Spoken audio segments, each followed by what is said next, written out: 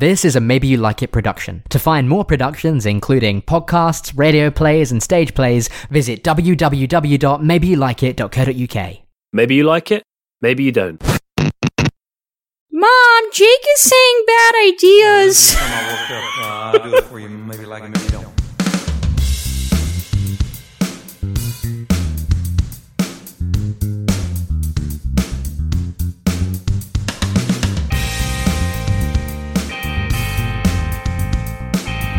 Hello, I'm Jake, and this is the Maybe You Like It podcast, the podcast where we take plays, films, and more that have never been staged before, or are never likely to be staged again, and we talk about how we'd stage them. As always, I'm joined by Caleb. $150 million, I'm in.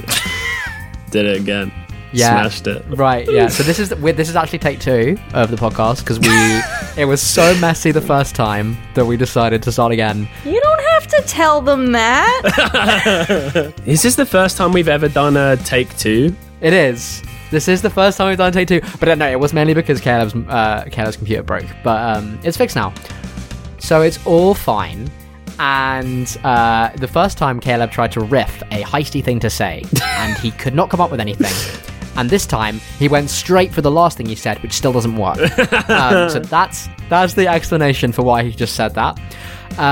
The other thing we should explain is that we are joined by a writer, actor, filmmaker, and host of our very own Do Try This at Home podcast. It's Harrison Gale. Hello, I'm quite thrilled to be here. It's been a long time coming. It has. We've been planning to do this for months and months. And We we're really only have. just getting around to it. But we finally made it happen. Yeah. So I'm and quite even quite happy to then, be here. my computer couldn't hack the fact that we'd finally got around to doing it. But it couldn't believe it, and it Yeah. just How does it feel? How does it feel to be on the Maybe You Like It podcast? absolutely exhilarating. I'm realizing that this is a crossover episode between the two Maybe You Like It produced podcasts. So in a way, it does feel like we're writing history today. Very yeah. much so. Well, I didn't tell you this before, Harrison, but the whole of the first season of Do Try This at Home was just training. Yes, and now the training wheels are off, and I'm finally trained in the ways of podcasting well enough that I won't be a total embarrassment on the Maybe You Like It podcast. I appreciate that. The other way that this is a piece of history for us is that I believe this is our longest distance podcasting experience so far, because Wow. Harrison, you're out all the way in Puerto Rico. Yeah, I'm here in Puerto Rico with my folks. I'm hunkering down here until y'all get that variant sorted over there in the UK. So let me know.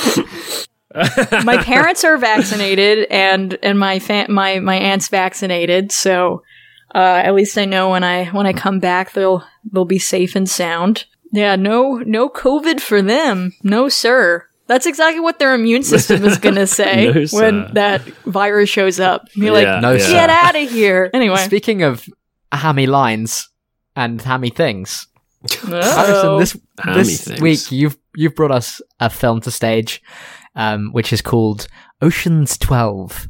Yeah. Steven Soderbergh's 2004 masterpiece. Yeah. we're doing Ocean's 12. It's it's a heist film. It's George Clooney, Brad Pitt, Matt Damon. Soderbergh, you son of a gun, you've done it again. He's done it again. He did done it again. He'd already done it, but then he did it again. It's the middle of the Ocean's trilogy.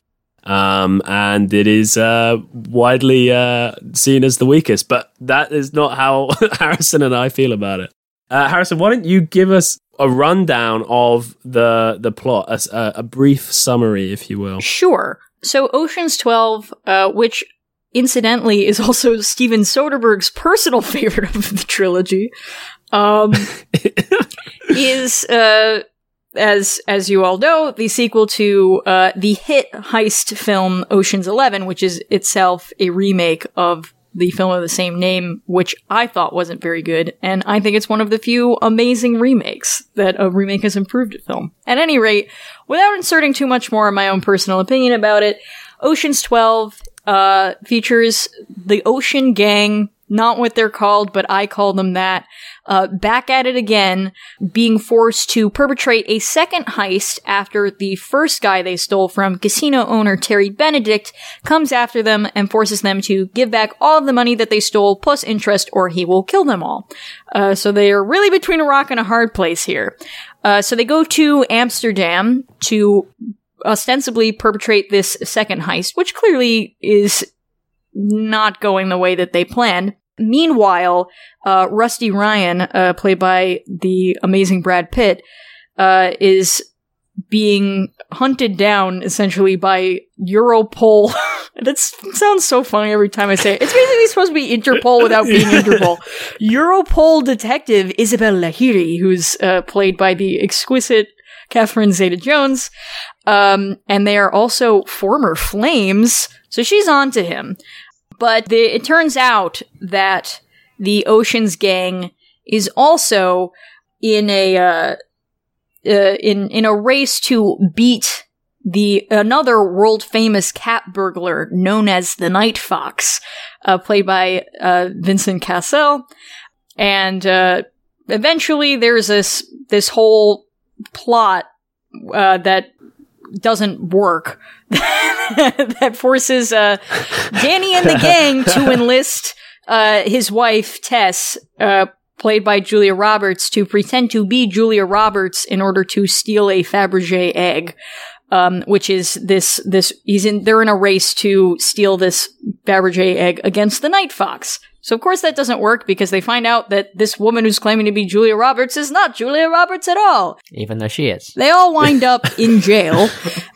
But they're broken out of jail because Matt Damon, personally Matt Damon, of course, because Matt Damon's character, Linus Caldwell, is essentially bailed out by his mom.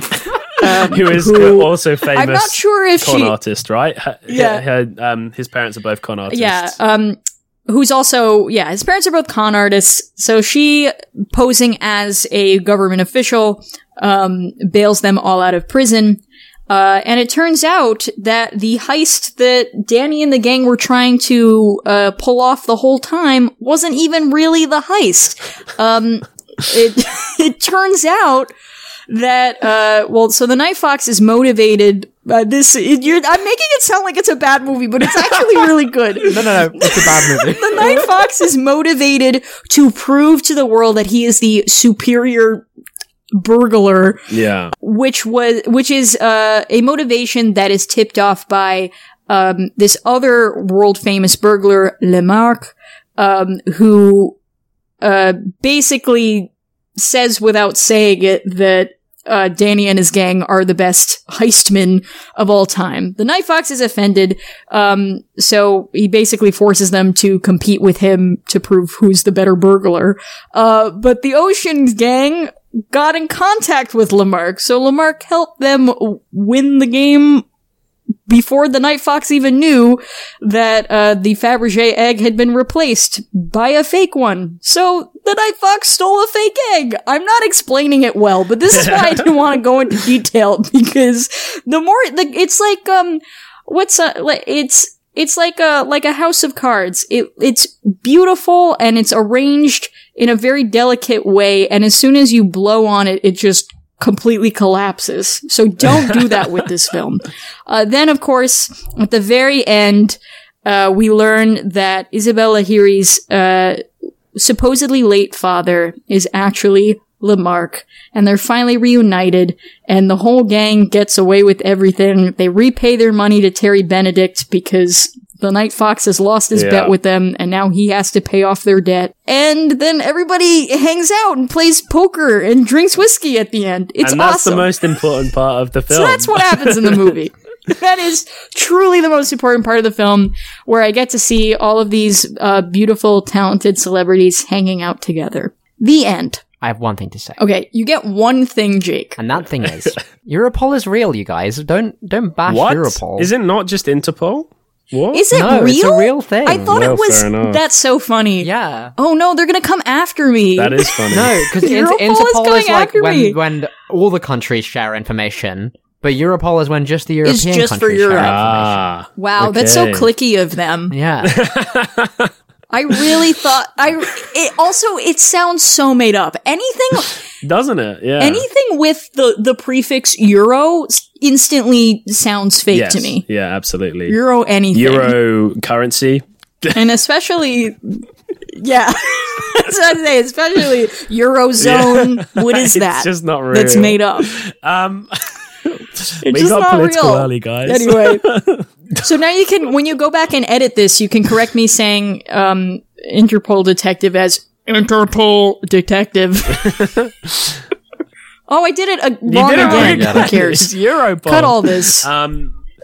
Yeah, Cut all this. Ocean's 12, it is that thing, you're saying, Harrison, like, you're explaining the plot and it sounds bad, but, like, you kind of have to say, like, no, but it is good. Like, it's this weird thing. Yeah, you got to trust us on where, this. like, Steven Soderbergh directing, he's, like, got this huge, like, essentially a blockbuster full of, like, the biggest name stars of the time, and he's balancing, like, 15 principal characters, because you've got, like, the gang and then all the people around the gang as well.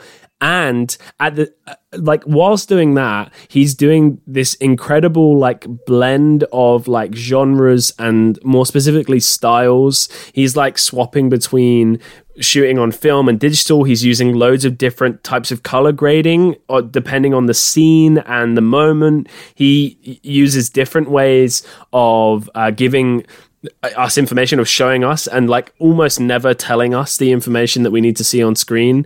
And it's just this crazy, almost like an experimental film. In fact, that's how I've heard it described on the Total Reboot podcast, which is shout out to them. They're a great podcast. They describe it as like an experimental film that somehow has got through the studio system and is this like huge blockbuster. yeah. It's just wrong. It's not like, we're not gonna have this All fight right. again. All We've already right. had it the first Yeah, time. we're we tried not this. doing that But again. I wholly disagree. It's not good. That's fair. A lot of people agree with you. The point I'm making is this like huge mash of genres and styles and all. Yes. And some of that gotta feels give like a it that. skewering of those styles and those genres, and then some of it is like this. But overall, it's like this just a real fun time. And the point is that we're just meant to have fun with all of these different things that Soderbergh, all these different tools he has at his disposal. Right. Whether you have fun with those or not is up to you. But Right. So That's it's my an fault. I didn't- individual choice you have to make. Yes, exactly. It is your personal fault that you didn't enjoy this shit. let's get to staging it. Anyway, yes. Let's get to staging it. Does anyone have any big ideas to start us off? So my big picture vision for this is going by way of Spider-Man Turn Off the Dark, or like almost Cirque du Soleil, like big theater, action theater approach. We're using the whole space. We're using wires. We're using a light show, projections, screens, actors in the aisles, the whole bit. It's not confined to the stage. It's all over the place. It's a spectacle. Going down to the essence it's in a field. There's no audience. You just go honestly, and do it. I don't know. Yeah, No. do it like that. Whatever. Like just a 360 whole surround Europe sound is the experience. Yeah, the whole thing is a stage. All the world's a stage, to be fair. All the world's a stage, yeah. and the men and women are merely Brad Pitt and Catherine Zeta-Jones. There you were, just stringing us along, and we're like, when's she gonna subvert it? Oh, then. Whoa! Yeah, and then sorry, I had to do it to you. Yeah, I mean, my thinking was almost the exact opposite of that, which was doing this entirely told from Catherine Zeta-Jones's perspective, as in her character, not her discussing like the making of the film.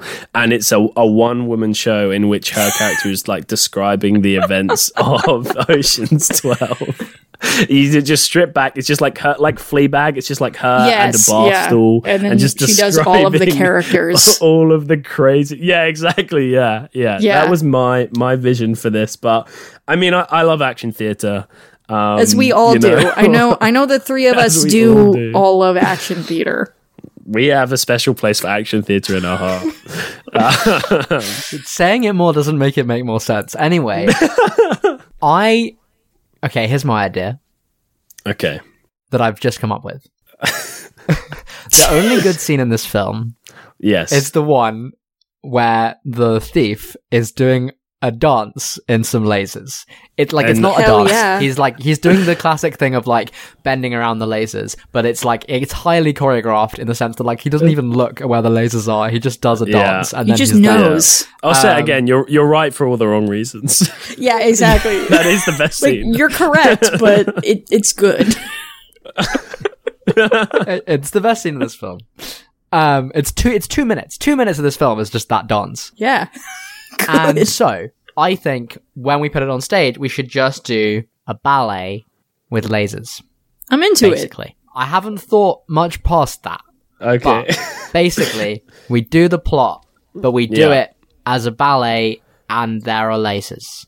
And the ballet is bending around the lasers. Here's a I love watch this that. idea of ballet. Here's an entirely organic thought. What if this film Listeners, we are still yet to get to the part where we stopped the first time. Yeah. And so we're recreating the discussion we had because we quite liked where we got to. Yeah, but no, not this how is we just a got there. reenactment. This is a dramatization of a real conversation. But before I get to my entirely organic thought, Harrison, I'm hesitant to call this a parody or a satire. What word would you use to describe what this film actually is? Well, totally off the top of my head, I would describe this film not as a parody, which usually intends to mock, but rather a pastiche, which, like a parody, can be a piecing together of various genres or drawing off a particular genre. Clearly here, it's drawing off of action films and heist films and has that slick spirit and attitude of like spy films and heist films from the 60s, but it's done as a pastiche in a celebratory way, that it is done very lovingly. Which Yeah. I think makes it kind of peculiar, and I think, especially with 12, because it is the least universally liked of the three, that I think a lot of people see it as a failed parody, which is totally valid for them to interpret it that way. I personally interpret it as a pastiche, that it is very loving and celebrating like the silliness of the action and stylization in these kinds of films. So that's a spirit And I I would think love the best- to bring to the stage with it. Yeah. I think the best parodies can be a celebration, like things like Hot Fuzz, where it's parodying these sort of like buddy cop, of the like 70s and 80s, but it is like it is in celebration of how fun those are as well. Yeah. Taking this concept of pastiche, why not find a way to bring all of our ideas together in not only I envisage this massive production like you're describing, Harrison, but not only is it constantly moving from scene to scene, action set piece to action set piece, but it's also constantly and seamlessly moving through genres and styles of theatre. So we have this laser show with the ballet, but also we have, when Catherine Zeta-Jones's character is first introduced, and she's just working out the crime in Amsterdam. We could do that as a one-woman show section where the whole stage is bare and it's just her. When Terry Benedict is going around. All right. Threatening the people at the beginning, that could be an opera. You get the idea, Yeah, and we're just I like playing with this. genre and style and I like this idea of the movie as a past yeesh, because that is how I feel about it. It's in the past, and when I watch it, I go yeesh. Okay, well, you can think about this right. differently to the rest of us. No, but I like this. I like this as a new project. It's the coronavirus is over. It's the Brexit festival. We've got to celebrate British culture. And how better to celebrate British culture Than with an American film? Yeah. You know how all genres are Ocean's 12. famously British? No, but you'd have to market this as here's like we're gonna celebrate all the different genres. I'm gonna do it through this beloved story that everyone loves, called Ocean's 12, and it's a tale as old as time. It's a tale as old as time, and that's why Harrison was able to summarize it so succinctly. Yeah, that's why it was so easy. It's about the experience, is what I want to emphasize. That again, like, and I do mean this like sincerely in the sense that like this isn't a movie that you're supposed to think too hard about. That the satisfaction comes from the experience of watching it and seeing all of these bits of genre come together in this aesthetically pleasing way. And I don't need to think too hard about why people are doing what they're doing. I just want to see pretty people do cool stuff. And I want to take that spirit with me to the stage when adapting this. That's Absolutely. what I want the spirit of Ocean's 12 on the stage to be. Right. So, pretty people doing cool stuff in pastiche, genre mash, massive Genre explosions, mash. like not explosions, massive high budget. You mean theater. explosion? Maybe an explosion. Maybe Where's there's even that explosions. bit where the car blows up at the beginning? There is That's- that bit where the Yeah. car blows up at the beginning. See, I We're forgot gonna have that to do bit. that. Yeah. Okay. Okay. So we've done it. That's it. Bye bye. Well, maybe Say no more. we want to discuss maybe what genres might fit different sections. So, and what styles and what forms. So, perhaps we could work our way through the plot in some detail and discuss what we might do with each section, with each set piece. What theatrical form that might take. Where can we borrow from different bits of theatre to bring this thing to life in this crazy theatrical extravaganza, I suppose. So we open with our prologue with Brad Pitt sneaking out the window when Catherine Zeta-Jones is about to discover that he's done a high-profile robbery, which she is investigating whilst they're in a relationship. I'm sorry, I don't know why I explained that so poorly. I thought you did fine. So, what do we envisage? I think there is an element of slapstick here. There's something quite physically funny about Brad Pitt's reaction to what she's discussing, and then his escape. Yeah, I think also, like, the realization is big, but the space that it takes place in is quite small. So I'm even envisioning, like, this first scene is just, like, occupying normal space on the stage, taking its cues from, like a Neil Simon comedy. So, for those unfamiliar, a lot of his plays are just like, like The Odd Couple or Barefoot in the Park, where it's like, mismatched characters have to learn to live together in a small space, and taking that kind of energy that approaches it in this, not necessarily, I mean, well, Neil Simon isn't necessarily the goofiest guy, because he has written some dramas and comedy dramas as well, but sort of approaching it from, like, his, like, early to mid-60s work, where it's, like, really light and frothy and fun, but very, like, physical and slapstick, as, Rusty has to make his way out of this apartment through the window without Isabel knowing that he's leaving when she's in the next room.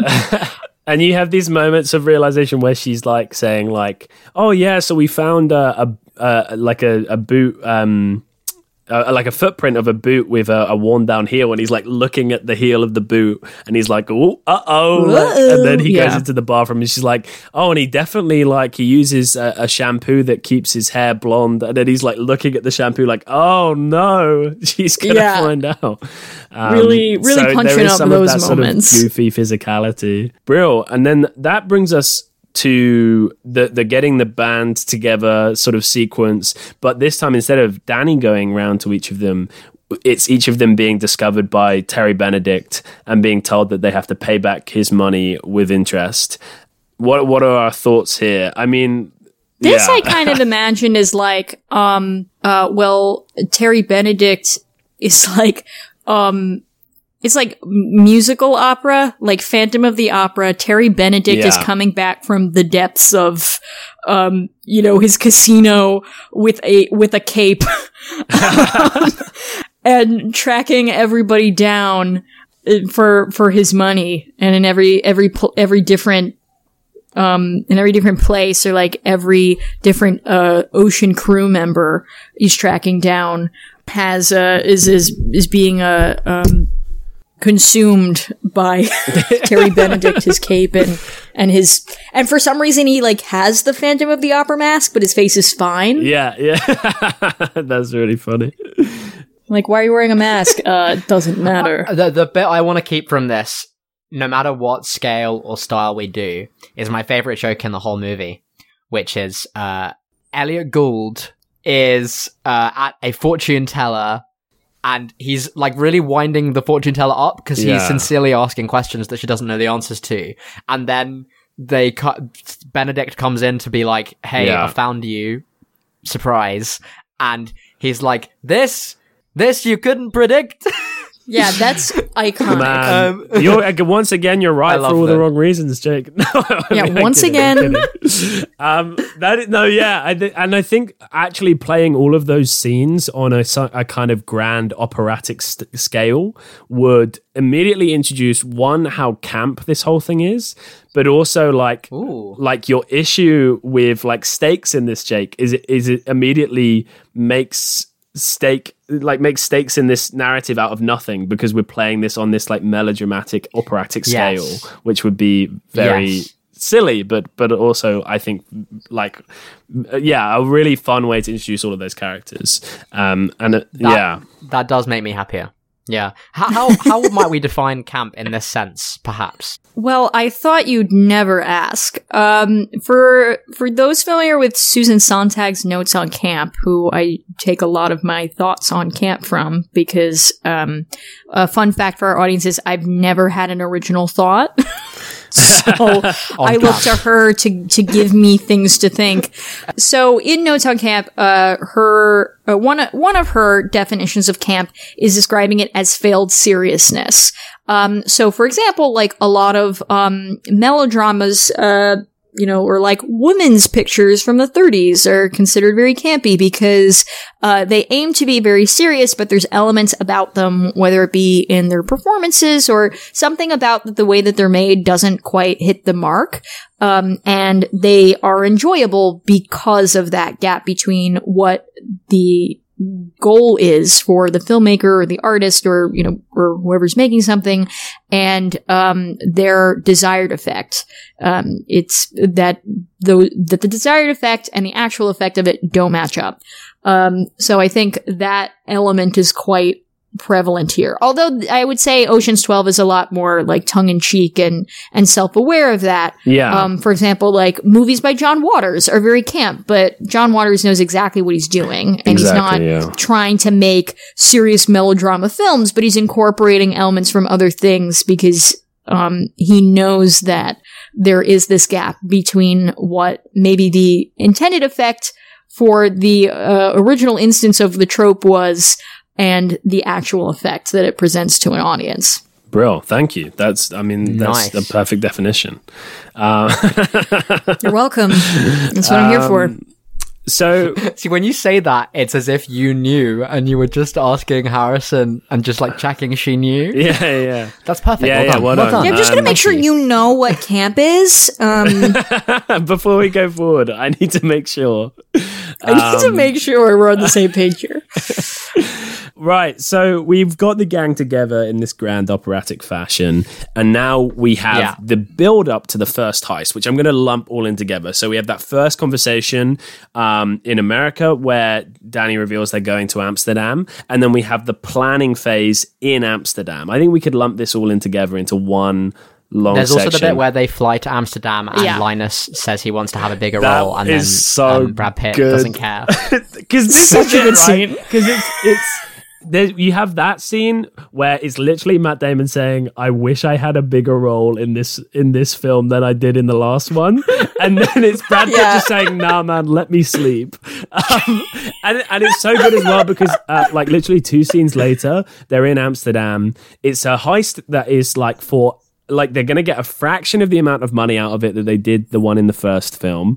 So we already know something's definitely up. And they're literally like having to lift a whole building like several inches up in order to pull it off. And Brad Pitt says to George Clooney, "Man, I think we're just forcing it too much this time around," which is like... exactly the issue with like every sequel is that it's forcing too much, and it's just it's very good, very, very funny. So I don't know. I wonder what we can do with this section. Maybe something that reflects the sort of meta elements that are at play here. What do you think in terms of style that we could use for this section? It also includes that scene where they're speaking in code. Oh, that's good. Yeah, it's very funny. A very funny scene. But they're not speaking in code. The idea is that it seems like they're speaking in code, but they're not. It's They're called just a talking rubbish. Lost in Translation. It's very clever. Yeah. So what do we think we could use here? I don't know. It's making me think of like, and especially that scene where they're speaking code to each other, like, I think kind of reminds me of something like, well, I mean, this is another film, but like My Dinner with Andre. Yeah. Which some people have said about that film that it is very play-like because it is just 2 people talking to each other for an hour and a half. And I wonder, like, maybe, this is the moment where everybody has their conversation, like, in the audience. Like, they're seated amongst the audience and, like, talking to each other, and maybe they're, it's like Matt Damon being like, "Oh, I'm very confused," and maybe is like turns to the guy next to him who's like an actual audience member, is like, "Do you know what this guy is talking about?" Or like, this is the moment where it just sort of gets like a little meta where it's audience participation, even though they don't really have to do anything, because I hate audience participation. Why would I pay money for me to do something to entertain everyone? That's why I'm paying, so you can do it. But anyway, with that aside, part of this has to be an escape room. Well, surely. I was going to say there is like a sort of a form of theatre that I've been thinking a lot about recently called playable theatre, where the idea is the audience has as much agency as the actors on stage, and I wonder, is there a way here where we can have Danny Ocean and Rusty Ryan presenting the issues, like the problems with this heist and how difficult it's going to be, and then we're asking the audience to solve it. And what we can even do is that, like, not necessarily that people have to come to the same solution that the film does, and so each night their solution can be slightly different, because the only bearing that actually has on anything is essentially Catherine Zeta-Jones's investigation of it later on, which we could kind of probably improvise on the night, her investigating that specific thing based on what they're doing. The idea for me of Catherine Zeta-Jones's character is it doesn't matter how hard or big a leap it is for her to work something out. She just works it out. Because she knows everything about stealing, Yeah, there's the scene where she just sees the egg on like a poster and is like, that's what they're stealing, with no other information. Yeah. Like, it's the most valuable thing. Which is like, right. So that's the point of her character. Yeah, absolutely. So I think that would totally work. That we just have like, just be in her ear, whatever. Like, yeah. She just knows. Well, she's not on stage at this point. She could be in her dressing room, sat so there watching, making notes, listening. We could even have it where in her scene she has a notepad, so if she needs to refer to those notes again, she can. But I think it'd be a fun moment, especially after like the over the topness of the sort of operatic section immediately before, to then have this like really playable, fun, like inviting the audience in, like you say, Harrison, having those characters sat in the audience and they can help prompt the audience towards coming up with solutions as well. I think that could be a fun way of handling this section up to the heist. Yeah, I'm into it. I like that. Nice. Okay. And then the moment the heist... Check that off the list. Yeah, done. Simple. The moment the heist is gonna happen, like, we literally see Basher, played by Don Cheadle in, what is it? Yeah. I would describe it as a divisive performance. It's very controversial, I would say. Wait. Have we skipped over the bit with the submarine? This... What? When they jack up the house. Well, no. This is all prep. This is all part of the prep section. Okay, all right. So we're doing the bit where he shoots. So we don't care that there's a submarine involved in this. We just jack up the house with like magic. No. Like, is that? Well, you make a good point. I was envisioning in the heist genre. Often you have someone describe what they're going to do as it's taking place. I imagine maybe we have a bunch of bits of stuff on stage that could be formed, a bunch of bits of stuff, like foam blocks or something, and as the audience come up with solutions of how the heist is going to work, the actors build how they're going to do it. So it might be a submarine one night, but then another night they might come up with something else.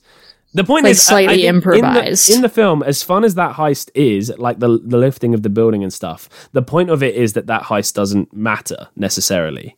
Right. Yes. Also, I didn't understand what they came up with the solution, but I didn't understand what they were solving, like, because they do it very quickly.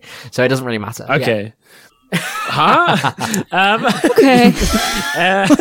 Basically, cool. they do this thing where they're like, we need to take a shot. Oh, but there's a tree in the way. Okay, well, we can take the shot if we make the house higher. And they're like, okay, cool, we'll make the house higher. But they do that so fast, and that's such a thing that doesn't make any sense to someone that I didn't get why they were raising the house until way knows about times when they raised the house in other heists. I know. Yes. Yeah. Anyway. At any rate, we decided that whatever it is that they do there doesn't quite matter as long as it's something that connects to some part of Catherine Zeta-Jones's knowledge of thievery. So I think for sure you need a group of actors who are quick on their feet, that they have a background in improvisation, that they can remember these little bits for later, and use whatever the actors in the audience together come up with for the big plan of like the first heist that doesn't matter, that maybe we see acted out meanwhile on stage, improvised. Right. Yeah. So it's like this is like an improvised playable section that then becomes like a Mad Lib later on. A little bit. Using what has been come up with. And what's good about it is that like the actors don't have to remember it too long, because really it's only at play for the next section when Catherine Zeta-Jones is investigating this crime. Right. Which is the one woman play, which will be the one woman play. Exactly. Yeah. And I think there's a way of writing it that there are specific like sections of speech she has to get to that are already set out, but then the parts that the audience have decided will be in a bit where she is like role playing the investigation she's already done, and so those can feel looser and feel more improvisational within her one woman show segment. This is silly. So in the one-woman show, she describes in an entertaining way up to where? What do we want to happen? Well, because next? I think we have up to the moment where she discovers them in the hotel, because that's when we then swap focus back to the gang, right? Yes. So we have her do all the way up to her discovering them upstairs in the hotel in Amsterdam, and then this is the moment where we learn of their relationship in Rome, right? Through Brad Pitt's eyes. Yeah. No, it's through her eyes. Yeah, good, because I wanted it to be part of her one-woman show.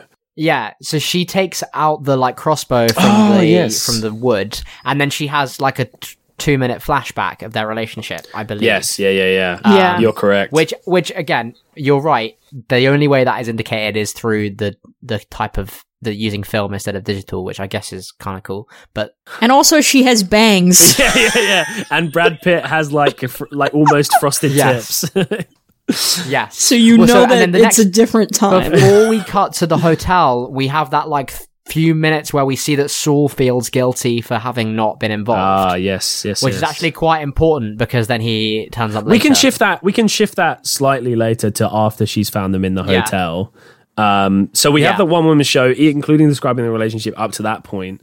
Then maybe we have this scene with Saul in the style of like an Ayckbourn, like a skewering of the middle classes, Alan Ayckbourn type show. That might be too similar to our opening scene. I was thinking like last 5 years style two-handed musical Oh my where they're god! like at each other around the table. That works even better. That works even better. Yeah. I'm in. Yeah. Okay, real. Then we're back with the Ocean's gang, the boys, the fellas, The lads. and the lads, and The ocean lads. what's happening Is here? this the Arsenal bag escape? Yes. So oh my they put goodness, yes. Is it Yen? They put Yen in an Arsenal bag where he appears to stay for like 3 days. Yeah, I think he does. Yeah. But it's okay because he has snacks And water. It's all right. Yes, and water. So it's fine. And then so he escapes like that, and then the How rest is of them that just MFer escape gonna anyway. poop? They never discussed that. They just don't. They just do not. No one ever poops in films. Oh my gosh. Well, it's Yeah, the this is reason. definitely going in my CinemaSins review. The reason he has to go 12. in the bag, Jake, is because he was made by Catherine Zeta-Jones. Not as in she spotted but him. Yeah. But so were Danny and they dress up as Arsenal players. Rusty. Right. Oh, so is the implication that they then get on that bus, but they get off, but the bag doesn't? Yes, Is that's that the exactly the implication? implication. The bag gets Right. mixed up. They take the wrong bag off, and he gets sent Right. onwards. Okay, that I did not understand that, but okay, yes, fine. Yes. And now it all makes sense to Jake, and now he loves this movie. Yeah, and suddenly it clicks. Okay, so this has to be in the style of like a Punch and Judy puppet show. Puppet show. where- I Oh, yeah, love yeah. this. where I'm into it. everyone is putting Yes. things, or like just like or like even mime, like where people are. Oh, yeah. No, what is the thing I'm thinking of where like someone comes on and they put a thing in a thing and then they go off and then someone else comes on and they move it and then the other person comes back in and they don't Clowning? realize it's been moved. So yeah, I guess it's clowning. Yeah. No, but Yeah, like, I guess not it like is. clowns you see at the circus, but like proper clowning. No, professional Yeah, clowning. yeah. Yeah. I just something want in to there. point out the tone of utter contempt you just said clowning with, Caleb. You're like, clowning? Do you mean? Are you for Or like, real? or even like there's scenes in pantomimes often. Yes. Where Yeah. like where like a character will like deliberately not have knowledge of something else going on stage Dramatic Right. irony. so that it's funny. Yeah. Um, That's right. I just Yeah. being rude Somewhat. now. Ironic. Caleb is really hitting us with all of these literary terms Yeah, key today. terms. Hey, you wanna define dramatic irony like Harrison defined camp? Go for it. Well, dramatic irony. No, we don't care. I Don't dare worry. you. Dramatic irony is when I know what literally dare dramatic you. irony means and you don't, Jake. It's so good. Wow. Wow. Isn't that just sarcastic? Yeah. I love this as a clowning section.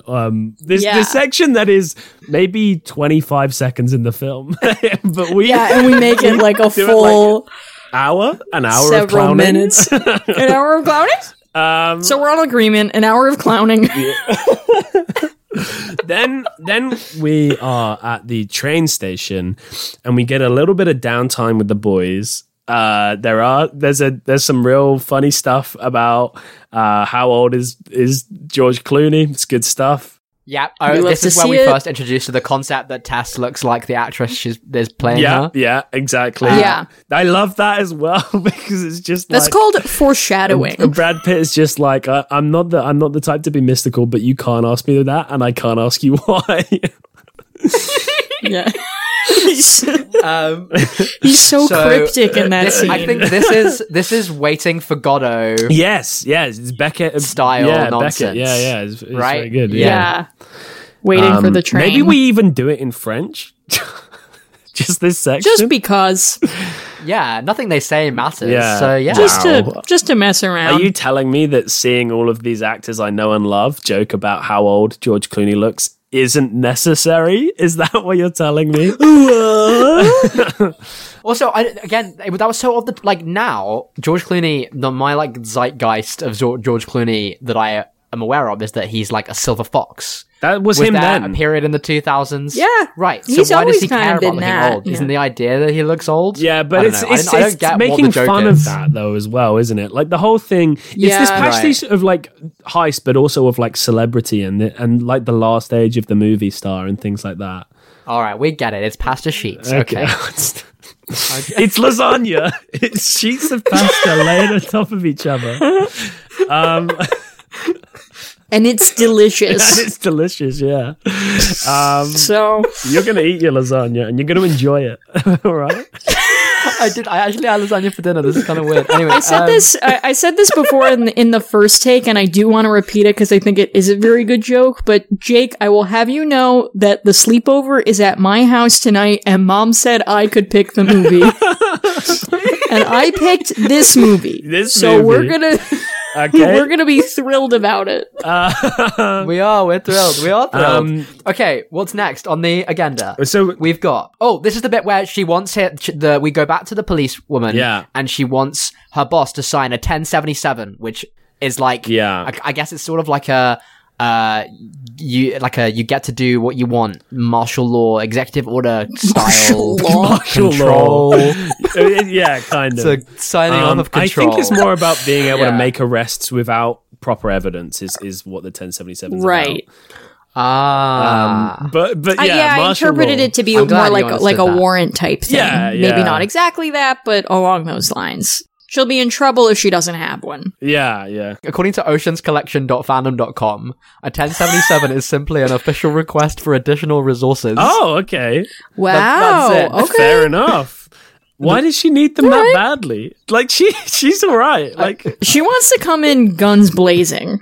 So that she has a reason not to go back at the end of the film. yeah, that's true. I envisaged this as a tense, in the style of a crime procedural, or even a crime thriller. This scene, and it's all that sort of like heightened, like, you know, this is the only chance we got, Chief, to get these guys. That kind of God thing. damn it, Yeah. Catherine. Yeah. You'll get results. Like the Yeah. loose cannon needs to convince the chief to take part in their wily ways. Yes, yeah, absolutely. Which is borrowing from TV, but who cares? It doesn't matter. Sure, yeah, that's okay. We can borrow like from we TV. said, pastiche. Yeah. We can do whatever we want. We're not really referring to any real staging of this. No, this it's is just just Absolutely not. we're more just identifying genres. Yeah, every scene we're like, the- here's another one I know. yeah. the next thing that happens okay. is, I believe, is it Eddie Izzard? Yeah, man. Oh, that's Yes. good. Yeah, Yeah. the phone call. Eddie Izzard receives a phone call from what he believes is Rusty's assistant, but is actually the police woman. Yeah. Yes. The moment when Rusty realizes his phone's been taken and we get a freeze frame on Brad Pitt's face. Chef kiss. This is me doing like the Italian chef thing with my hand, The chef's thinking about kiss, that freeze yeah. frame. Chef kiss. Delicious. This is the lasagna This that is we're the talking lasagna of about. the movie. This is lasagna of the movie. Everything up till now has been that complimentary baguette, the French stick you get at the beginning. I'm confusing cuisines. But French stick. the garlic bread entree. The French shtick, not the French shtick, like SCH. Shtick. But now Yeah, we're the French digging into shtick. the lasagna of Their the thing. movie. Yeah. The Italian it's that shtick. stuff.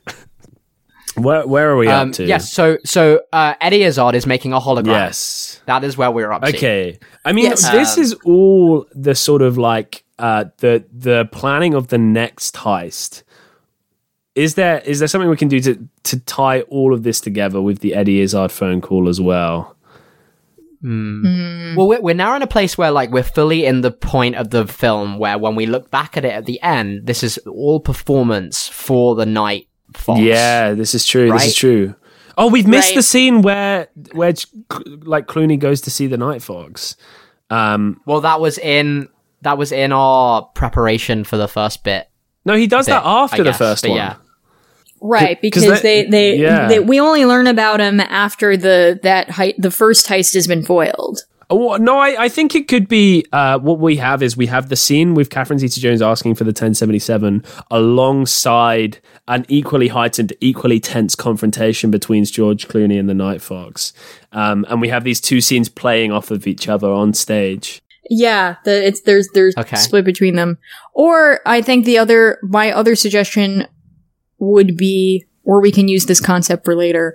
Like, we have Catherine Zeta-Jones doing her one-woman show. Okay. I also want to imply that all of the actors are going to be played by the same people. as in the movie. Even though we're like 15, nearly 20 Yeah, years it doesn't on. matter. It doesn't matter. Yeah, two of them are dead. Yeah, exactly. The next scene is confrontation with the Night Fox, but like we know that the Night Fox like lives in Lake Como and throws parties every night like he's the Great Gatsby living in Italy. But it's done like a Broadway Great White Way big classic Broadway type big dance number. I like that very much. To introduce us to him and his backstory of like why he is doing this to Ocean and the gang, and maybe they get like their explanation there. Like, I don't know, they all go there and then they're all in like a kick line by the end. I really like that. Yeah, he kind of gives his whole origin story in this massive Broadway number. I think that's a lot of fun. I'm worried it comes too close to our other musical piece, but do we care? Well, it's No, such a let's different kind continue. of musical piece as yeah, well. This that's is true. more of the That's golden true. age of these big Broadway Right, your musicals. Sondheim. Yeah, indeed. Okay, let's carry on. We're in Rome. We're preparing for the big one, the big heist. And like you say, Jake, this The is all big one. performance. This is all wrapped up in the theatricality of the whole thing. Yeah. The next thing that happens is that George Clooney gets a call at 11 p.m. when it is clearly light outside, telling him that it is 5 a.m. So good. So I'm confused as to who's lying here, because if you look at the scene where he gets woken up at 5 a.m., it is very obviously very bright and light outside. So I don't understand. No, it's 11. What's Isn't it supposed to be 11 happening? p.m. when he's called? Yeah, it's supposed Oh, I to be, because see. that's what Brad Pitt then says, but that doesn't make any sense It with doesn't the matter. light coming from the window. It really doesn't matter. I didn't even know. Listen, But anyway, Jake, by all means, when we're done with this podcast, I give you my blessing to go write your own set of IMDb goofs for this movie. You're more than welcome. No, but there's a difference in I guess that's why I don't like it, is because maybe it's because I'm watching it with a view to staging it. I'm looking at details, Yeah. but it's only a goof if most people, I guess it's a goof if people don't notice in the whole. Whereas these are things where I was like watching it like, wait, what? I don't think I noticed But it was that. light. I didn't did not notice notice either. that. But yeah. Well, it's because, once again, no thoughts head empty for me, so I obviously didn't pick up on it. No. Yeah. Okay, so this sequence, because then, George Clooney comes in and him and Brad Pitt sit and drink wine together. While watching This is Oprah. what Ocean's 12 is about. That is truly the meat of it. It's like those stupid, like, interstitial scenes that, like, have no bearing on the plot, and it's just dudes hanging out. And Yeah. That's why I love this movie. That's what I want. What kind of theatrical form could represent this sense of just dudes hanging out? Dudes hanging out. Okay, let's think of a genre. Pinter, right? I was going to say right a genre there. where there is lots of silence and nothing happens. And just dudes hanging out. Don't get me wrong, I love Pinter, but I think maybe Pinter. I can see Yeah. that. This is very. In fact, that whole scene is very Pinter because, like, Clooney comes to the door and, like, he's like, what are you doing? Why aren't you up? And then Brad Pitt, and then they have that moment of almost silent realization between them that they've been pranked, they've been punked. It is very Pinter. I really like that. And also the other thing that's Pinter about it is that they don't really care. Like, they know about their plan, that this is all fine because it's all for show. Right, But exactly. the scene doesn't tell us that, which is also very Pinter, that like there's just something you don't know about the Just scene a layer that's not. and that you aren't told. Yeah. Yeah, absolutely. Yeah. Brill. That works better than it should. That's this whole okay. film. Yeah. Okay. Then they all get arrested in the queue for the museum. That's the next thing that happens. This is good Yeah. stuff. This scene. What do we do with that? I kind of similar to like how you have your like big Broadway musical number. You also, I guess, in the like sort of 1900s, 1910s, you had this kind of like trope of lots of comedies of like these big opening scenes where we're just introduced to like loads and loads of characters, ones that we're meant to care about and also just ones that we'll never see again. And often part of the reason for that was that like the expectation was the audience might not show up until like half an hour into the Right, so you got to kill some time. Yeah, exactly. But I kind of like, although that's just killing time. Also, actually, often a lot of those scenes are like the funniest scenes because they're not caring about moving the Right. story forward or the drama. They're just caring about like enjoying these characters in the situation they're in, and there'll be like parties or like weddings or whatever.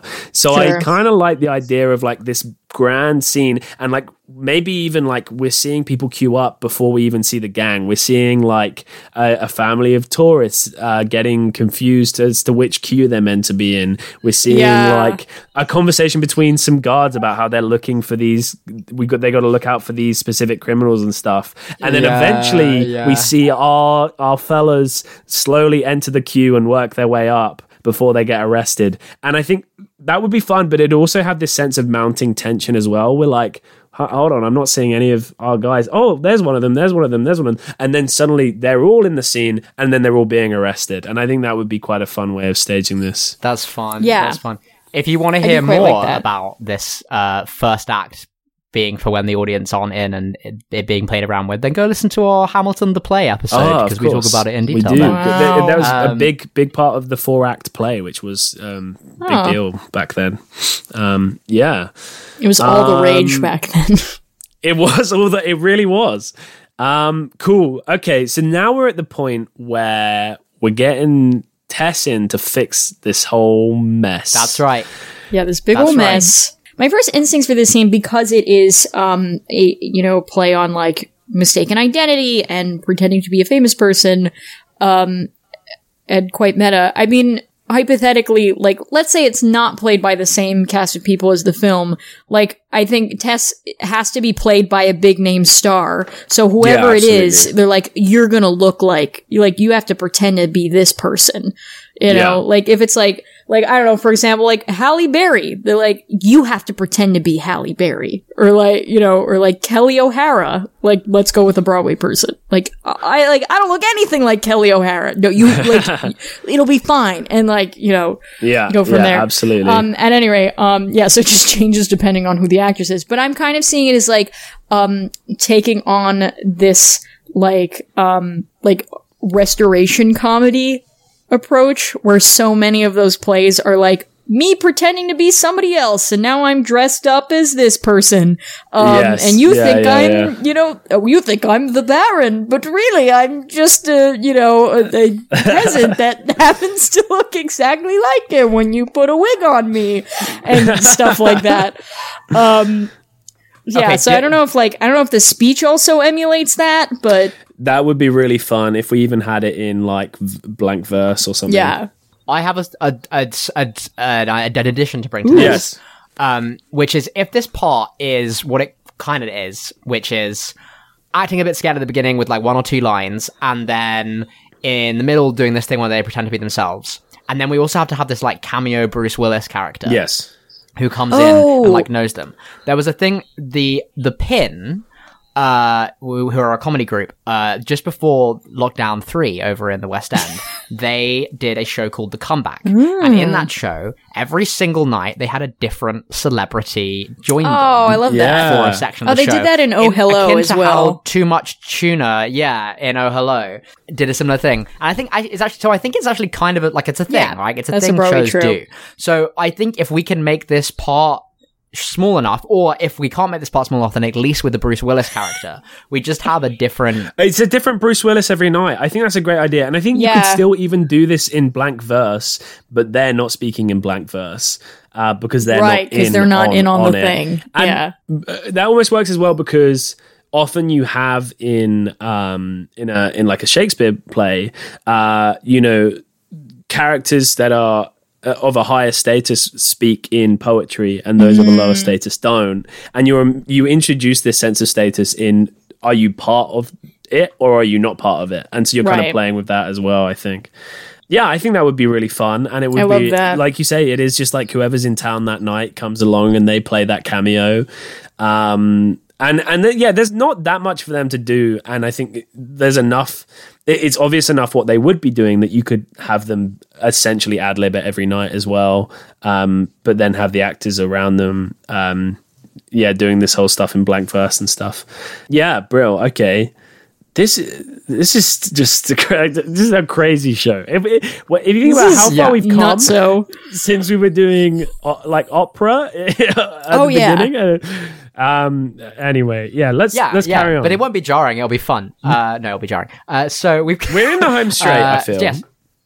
Right. Well, no, we are. We're on the last of my 3 pages of plot. So My last the 3 next thing that pages of happens plot. is it's all about to go wrong during this scene. Yeah. But then Saul turns up, only to immediately be arrested because he hasn't actually helped. King stuff from Saul in this movie. Is this still in the blank verse? I think it could be. Maybe Perhaps. everything up to them being arrested has got to Yeah. be in this blank verse section, and that almost works as well Yeah. because the character he plays is this like over the top like European physician. So that would be quite funny as well to have that all in Yeah. blank verse. So this takes us all the way up to their arrest and retrieval by Matt Damon's mum. It's not Matt Damon's I didn't mum. understand this at all. What do you mean? Like, I just didn't understand what was happening. Well, you're meant It's to not like- understand until they're in the car, and then he's like, "I'm never going to live but this that down." reveal is not. Yeah, I guess. But also, her being his mum is not a satisfying explanation for how she pulled it off to me. If that well, makes sense. because they're all con artists. Like- we know this from the film before. He's Right. from a family of con artists. Yeah, I don't know. but that's it. That's all you need. All you need is they must have conned somehow. Yeah, they yeah. conned. She Okay. cons. She cons. I mean, she just has we all she just has con. to go in there like looking official with like maybe a couple of people to make it look like, you know, her team. Right, which I would get if, like, they were, like, I don't know, going to a hotel and asking for a room or something, but they go to a prison Yeah. and they say, release them to us. Yeah. Oh, good Because- stuff. Hey, we're if wearing you suits. believe it, fake it till you make it. So, what genre is this, other than bullshit? Ah, very good. What genre is this? I mean, I think this could also like maybe I don't know. I feel like we could bring back in like, you know, using masks or something, because clearly, like, you know, we learn Molly Starr is not exactly who she says she is, and she's really just Linus's mom, but maybe like something, you know, with costume or something. Commedia dell'arte. I feel like, because I even feel like that's Which sort of like, Commedia character are any of these characters? it doesn't matter. Once They're all again, vaguely it Pantalone. literally doesn't matter. You just put Matt Damon in the sad mask. You put Right. his mum in the angry That's mask. not Commedia. None of that is Commedia. I know. Okay, how about, I think it's a line dance. What? That's not. It's That's not theatre. It's a That's mirror. also not a It's genre none of this, theater. None of this is theatre, Caleb. It's like, you know that bit where, like, that bit in some stuff where people just mirror each other for no reason? What? Like a frantic assembly, like movement piece. Maybe. Yeah, like, basically, I like the idea is that Linus's mom Yes. comes in and her, like, very presence forces the police to just, like, follow her movements, and she's, like, in control of them. That's my, like, vision. All right. But I don't know what any of that's called. I think that's into a kind that. of like a frantic assembly style sort of movement section. Yeah, All right. I can see that. I could see that. Right, it's like physical theatre. I don't know, we can go with Commedia if you want, but I just don't think any of these characters fit Jake, any of why the not? archetypes. Why not both? It doesn't matter. Just do them both. Who cares? both. Who cares? Okay, so maybe it's that movement thing for up until they get in the SUVs to leave, and then it's Commedia dell'arte mask work. What, in Commedia del in the Carte? Oh wow! It has to happen now. Well, yeah, now that you said it like that, now we have to do it. Commedia del Carte. Yeah, and you can live with the regret that you ever said that. Well, luckily you don't, because you never have to actually do it. yeah. So, there solves that problem. Okay, well now, Frank and Tess, although if they're a celebrity cameo, maybe just Frank and more maybe a different character, Frank? turn up at Frank. the house Wait, of... are you seriously calling him Frank Ocean? I'm losing my mind. That is exactly what I did. Frank Ocean? No, it's not what I did. It's not what I did. Here's what I did. I'll tell you what I did. Alright, I had explain this to me. I had written down. So there is a character called Frank, right? There is a character called Frank who is played by who's played by Bernie Mac, right? Bernie Mac's character is called Frank, called right? Frank. Yeah. That's true. Bernie Mac. His Yeah. iconic Now friend. we only yeah. see Frank. Now Frank gets arrested really early on in the film, and what happens after what actually happens in the scene after Linus's mom saves the day is that Frank is broken out of prison by the guy from the first film that beats up Danny Ocean, Yeah, man. pretending to Right. be his lawyer. Yeah, so Yeah. good. It is not explained how so that good. happens. He just goes, "I'm his lawyer, and therefore we are leaving," which makes no sense. But anyway, I had written down on my line, Frank breaks out, and then they go and see the guy, right? They go and see the Night Fox. So I read Frank goes to the Night Fox because they were like next to each other. So I didn't call him Frank Ocean. Yep. I'm gonna forever interpret it though as you calling him Frank Ocean, Frank and I'll never let you Ocean. live it down. Yeah. Frank Ocean's 12. The Frank being broken So out good. bit. The Frank being broken out bit is a small moment, but I think that could be a moment where we play with some kind of mime or something. Everything there is visual. We don't need to. Yeah, that's true. Yeah, although I guess, but it's like that whole scene is just a callback to the first film, so I would just be true. tempted to just cut. Yeah, the I don't think character you of need Frank. it. Yeah. Sorry, Frank. Okay. Sorry, Frank. Sorry, Frank Ocean. Well, Yeah. he could. Frank can just come along with the gang to Rome and then be, arrested with the rest of them. Like, Sure. there's almost part of me that thinks, like, why does that even happen? Is it even potentially just like there was a scheduling issue with filming, so they just wrote him out of the Rome stuff? Maybe I wouldn't be surprised. because there is literally no reason apart from maybe to up the stakes on how easily they can be arrested. I don't know, but I don't know. Well, I think it's maybe just a more interesting way of them having not enough people at the end. Yeah. Is just to like is for one of them to go first. Oh, he had double pneumonia. Oh, There you are.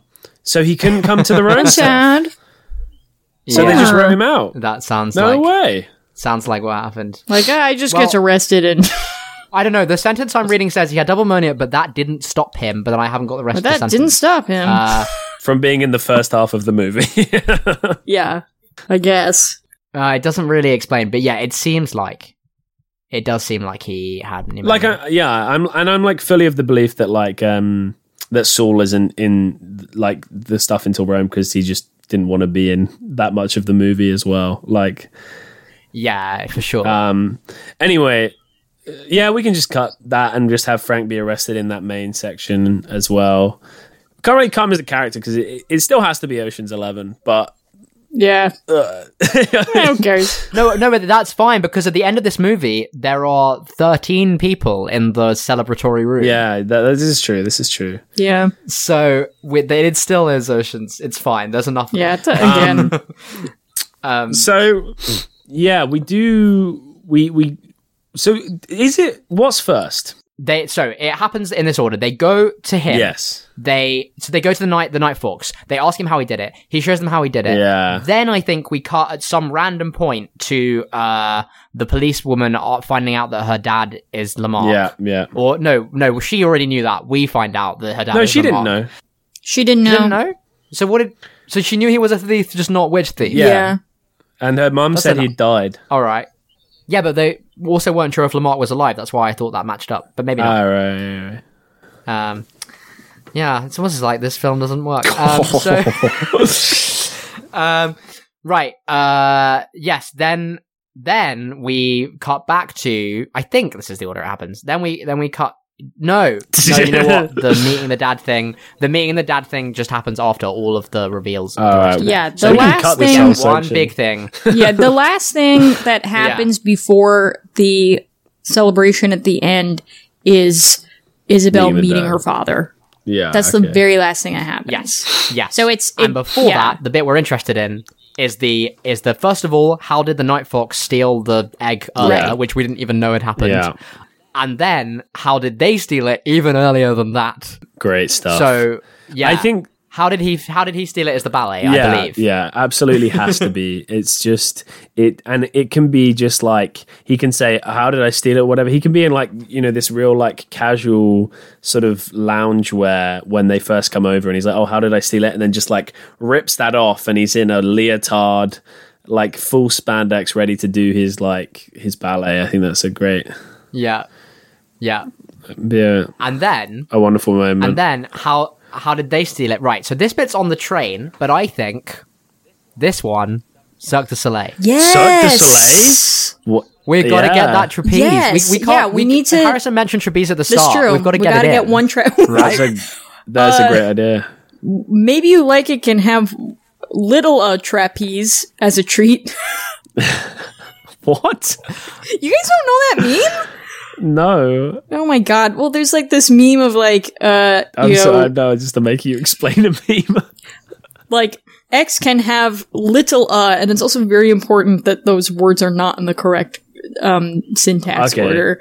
X Yeah. can have little Y as a treat, and then you fill it in with whatever. You know, I have seen this now. Yeah, Yeah, you've definitely now seen you're it. saying I it. Yeah. Anyway, when the Night Fox is explaining how he pulled his heist, it's electro ballet, Yes. obviously, with Yes. lasers. And when Danny's explaining how he fooled the Night Fox, it's Cirque du Soleil, trapeze, we got wires, we've got people doing somersaults and cartwheels and all that nonsense. Stuff Yeah. with the ribbons, like that ribbon dancing. I don't know what that's called. Aerial dancing. You'll know. You guys know what I'm talking about. I know what you mean with the twirly ribbons on the end of sticks. No. I mean, like when people dance in the air using ribbons to suspend themselves. Oh, I know what you mean. Yeah. Yeah. like that kind of stuff. Sure. Which Yeah. they do, which they actually do in Spider-Man 10 Off the Dock. They have a section Yeah. in which they do that. So we're bringing it back. The thing is, it's important to me that in this trapeze section, this Cirque du Soleil section, the only actual practically useful thing that happens is that there's just a bag on a seat in a train Yeah. and they swap them around. This is And exactly nothing what I else- was going to say. The thing still happens on the train. Well, because the thing is all about distraction as well. I think that's Right. perfect. The point is that like they provide distraction, but in the stage version, it is a Cirque du Soleil performance on a train. I just couldn't get over that they were like, oh, how did we steal it earlier? Well, basically, you know how they transported this extremely valuable millions of dollars thing on a train? Well, in a because the backpack? whole point is that like you would, if people were going to hit somewhere, they'd hit the armored van that was carrying the egg. Right, It's pretty right. clever. Yeah. Right. Yeah, hot take. no, It's clever. Anyway, Yeah, I love that Cirque du Soleil, and then we get this touching moment where, Catherine Zeta-Jones is reunited with her father, and Brad Pitt is also just awkwardly there. he's just there. Somebody had to bring her. Yeah, this is true. Is there something interesting we can do with this section? I mean, I don't know. I'm sorry. What were you going to say? Well, I was going to say you could even do this as like a shadow performance. Yeah. I like that because I think so much of it like kind of just speaks for itself. Yeah. You don't have to overdo it. If we've already met Lamarck very briefly in the flashback as well, just before the Cirque du Soleil stuff kicks off, then we don't necessarily need like the full explanation. We can just do that as in silhouette. Oh, wait, we're doing that as well? We're doing the flashback? How are we doing the flashback? Well, it's just part of the whole Cirque du Soleil situation. Right. Right, so Oh, Cirque du Soleil situation. there's one of the trapezes behind a shadow gauze, whatever, and that's the mark. Yeah, sure. Yeah. Why not? Sure. Okay.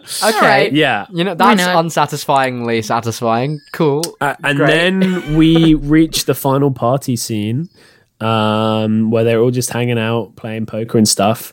Here's Yeah. what happens. Okay, so at this moment, we press a button, and in the theater, all of Wait, who's we? All the audience have to press a button at the same time. The stage, 3, 2, 1. Yeah. the technician that presses a button. Oh, okay, Yeah. the technician presses All a right, button. and what okay. happens is Previous to this, they've pressed no Yeah, buttons. yeah. There's Yeah, been absolutely no everything- button. well, This is the everything's queued only up. button. All right, everything's queued up. Yeah. and just to run automatically, but at the end he has to press this button. And what happens is, okay, every row of seating moves on rails into like circular seating around tables that come up out of the floor, and the whole audience Oh, is sat at hell poker yeah. tables. Yes. It turns into cabaret style. Yeah, exactly. And Yes. This was always cabaret style. At no point was this not a cabaret. Like obviously that's what it is.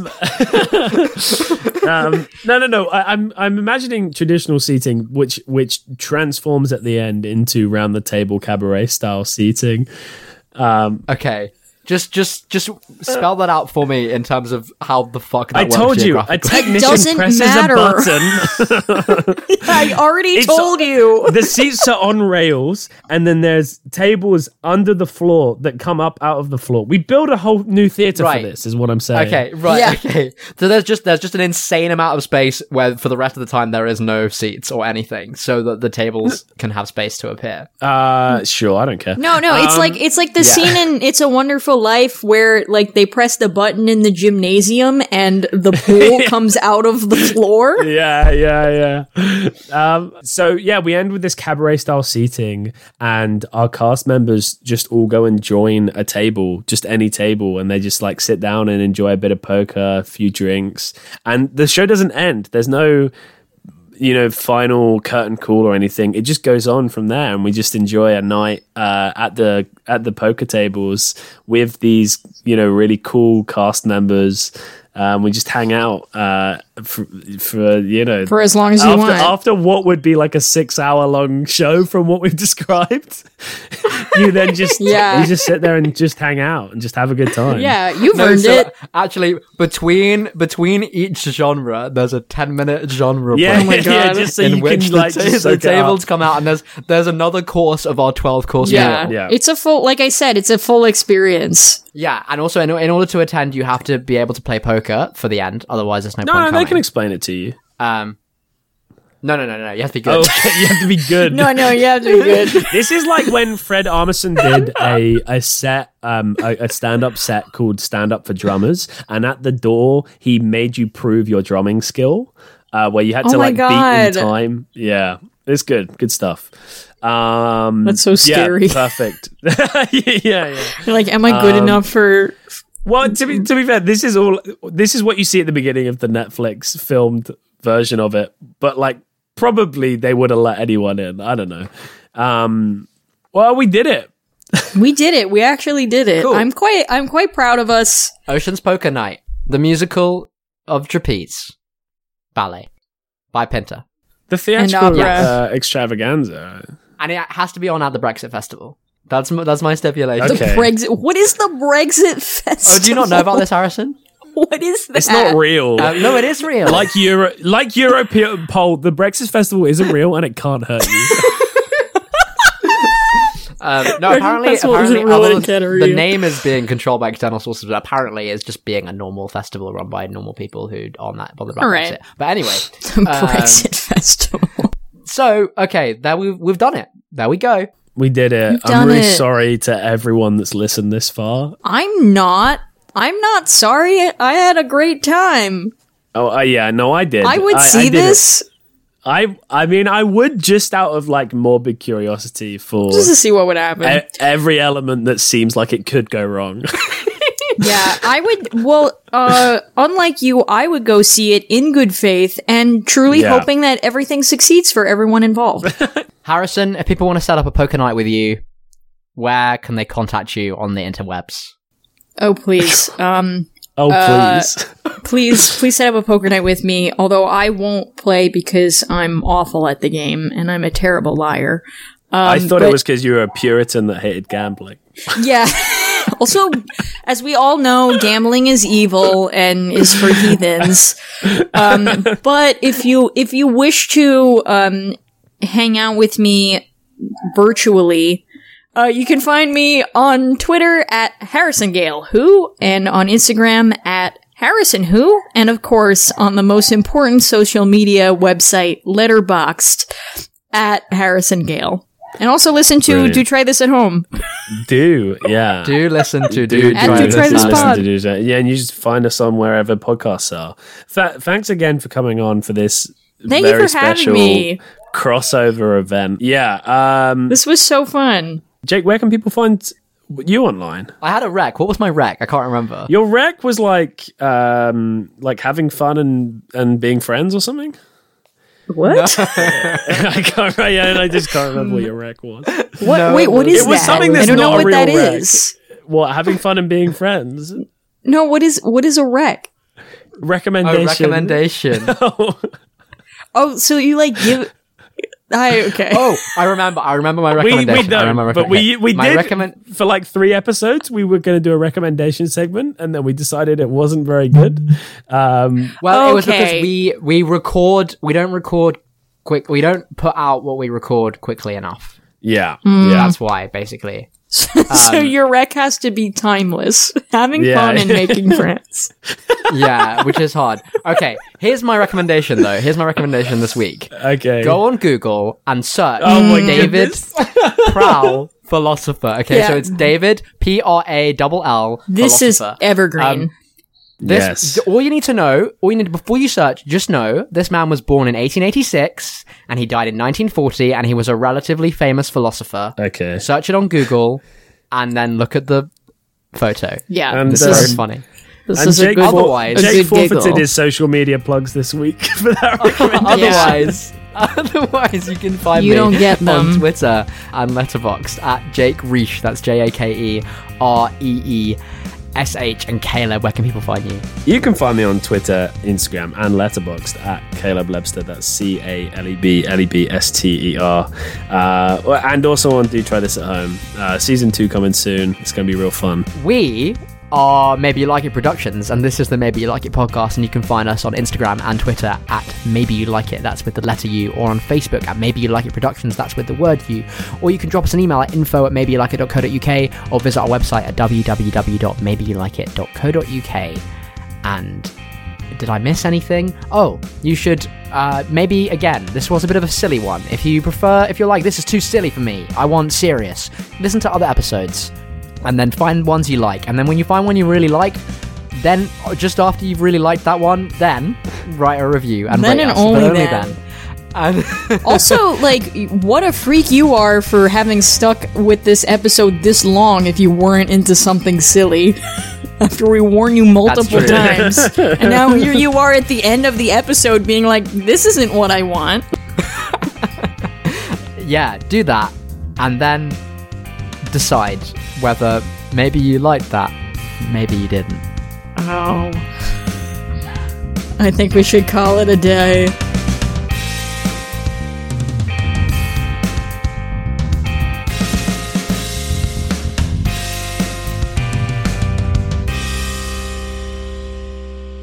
Thank you very much. That was a Maybe You Like It production. Maybe you liked it, maybe you didn't.